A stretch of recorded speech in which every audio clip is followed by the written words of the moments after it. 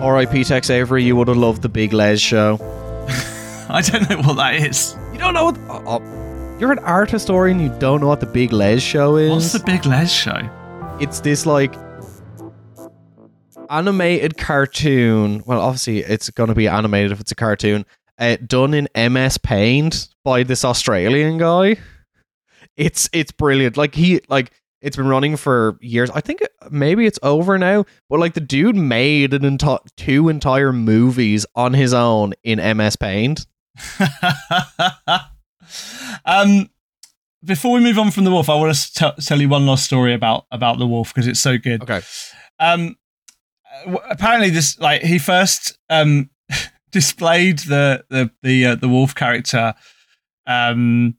to like an army sergeant, and he showed a scene that was not actually in the theatrical release, but is in a version you can find, where the wolf at the end gets married to the Red Riding Hood's grandma, right? In the Red Hot Riding Hood story, and this is quoting from Wikipedia of all places. The Hayes office found the scene strongly suggested bestiality and was cut for the theatrical release. Oh, isn't that cool? Mm-hmm. So I guess so we should talk about where these things come in, or why these things are so also interesting for tattooing, artistically speaking, right? Because again, when you find kind of critics writing about Avery's animation style, drawing style, they sort of point out that it's pretty old school, it's pretty kind of traditional, but it's also he just gets a lot of weird energy out of not many lines. Perfect for tattooing. If you look at the way that the wolves are drawn, or the wolf is drawn, the wolf character is drawn, you have these incredible sweeping lines, you have these big, long, exaggerated features, and you can just see how they'd be super quick. Well, because obviously this kind of animation, you're drawing every single frame by hand, or your animation team are, and they have to be quick to draw. They are kind of boiled down and simplified, and that is also the same for tattooing, right? Turning these sketches, turning these funny things that work as sight gags that are grotesque and sexy and funny and masculine as well as kind of nostalgic, all of these things at once, and they're quick and easy to draw, and they look fucking great just with heavy black line work and a bit of color. So cool. And you can see why they still work today, right? Why people are still getting this kind of stuff off of the flash sheets in tattoo shops. And it goes back to your constant point of people get tattoos of the things they love, the things they hate, the things they want to fuck. And it's it's sex, it's humor, it's hubris, national honor, it's everything all in one. And when we move on to talk about Max Fleischer, it becomes a lot more interesting as well when you have that perspective being created by someone who wasn't born in the US and has a different kind of national view of it.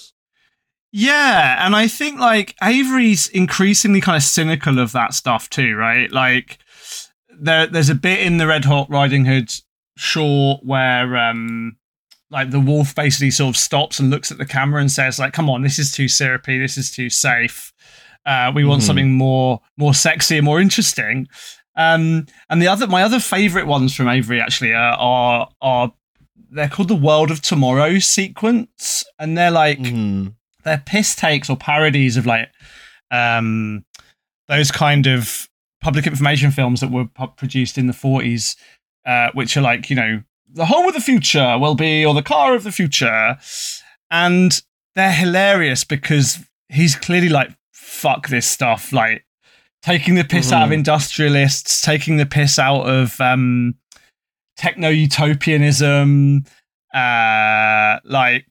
everything is a ridiculous joke.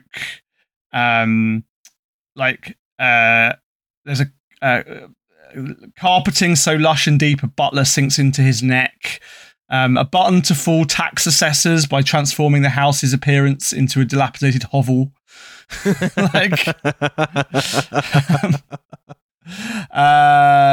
Yeah, like it's just it's full of cynicism. Like Disney is not cynical at all, and like Avery stuff is like really really cynical. Yeah, but it's I think him being from Texas also influences it, like this kind of like idea of like red-blooded Americanism, but also Texas and its historical kind of standpoint as an opposition to like the monoculture and state of the US, that like growing up surrounded by, you know, quote unquote good old boys and like people, you know, Texas is Texas, it's not the US.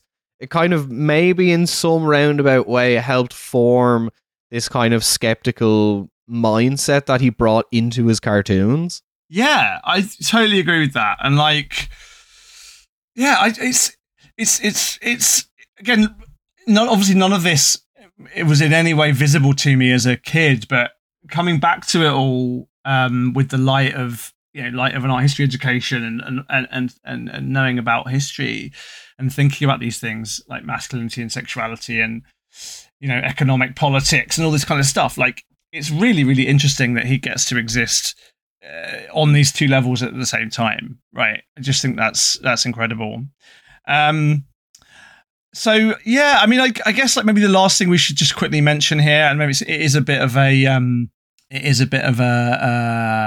segue then potentially to talk about the other person we want to talk about today, Fleischer, which is this issue of like of minstrelsy and blackface as an origin for this stuff. There's again a really amazing book that I can recommend to listeners called Birth of an Industry by Nicholas Salmond, Blackface, Minstrelsy and the Rise of American Animation. And like the reason that, you know, Mickey Mouse and Felix the Cat and to a lesser degree characters like Betty Boop as well exist is because they emerge from like blackface minstrelsy, basically, like particularly Mickey Mouse and Felix the Cat, Steamboat Willie. There are kind of racialized gags in the Avery cartoons as well. There's a short called Lucky Ducky where these like characters kind of, you know, they're out hunting and the shotgun shells backfire and they end up with blackface. All of this stuff is sort of paralleling and emerging out of the long and sad and terrifying and evil history of minstrel shows, which are mocking and appropriating and you know, demeaning plantation or culture that emerged from plantations in the late 19th and early 20th century. Like all of this stuff, the reason that Mickey Mouse wears white gloves, right? That's because he's a blackface minstrel character, basically. And like, you know, this stuff is now so divorced from that we can't straightforward it's so many steps away that we can't say Mickey Mouse is straightforwardly a minstrel character, but he emerges from minstrelsy, right?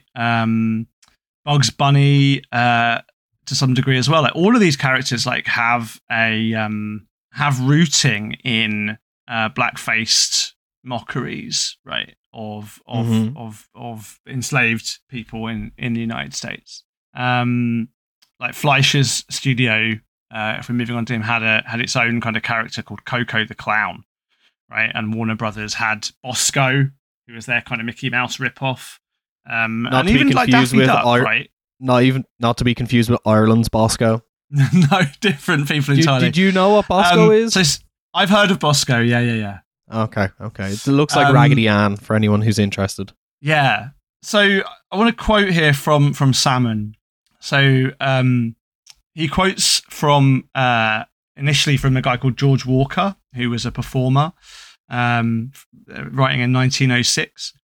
And there's going to be some racialized language here in quotation marks. So this is George Walker. When we were not working, we frequented the playhouses just the same.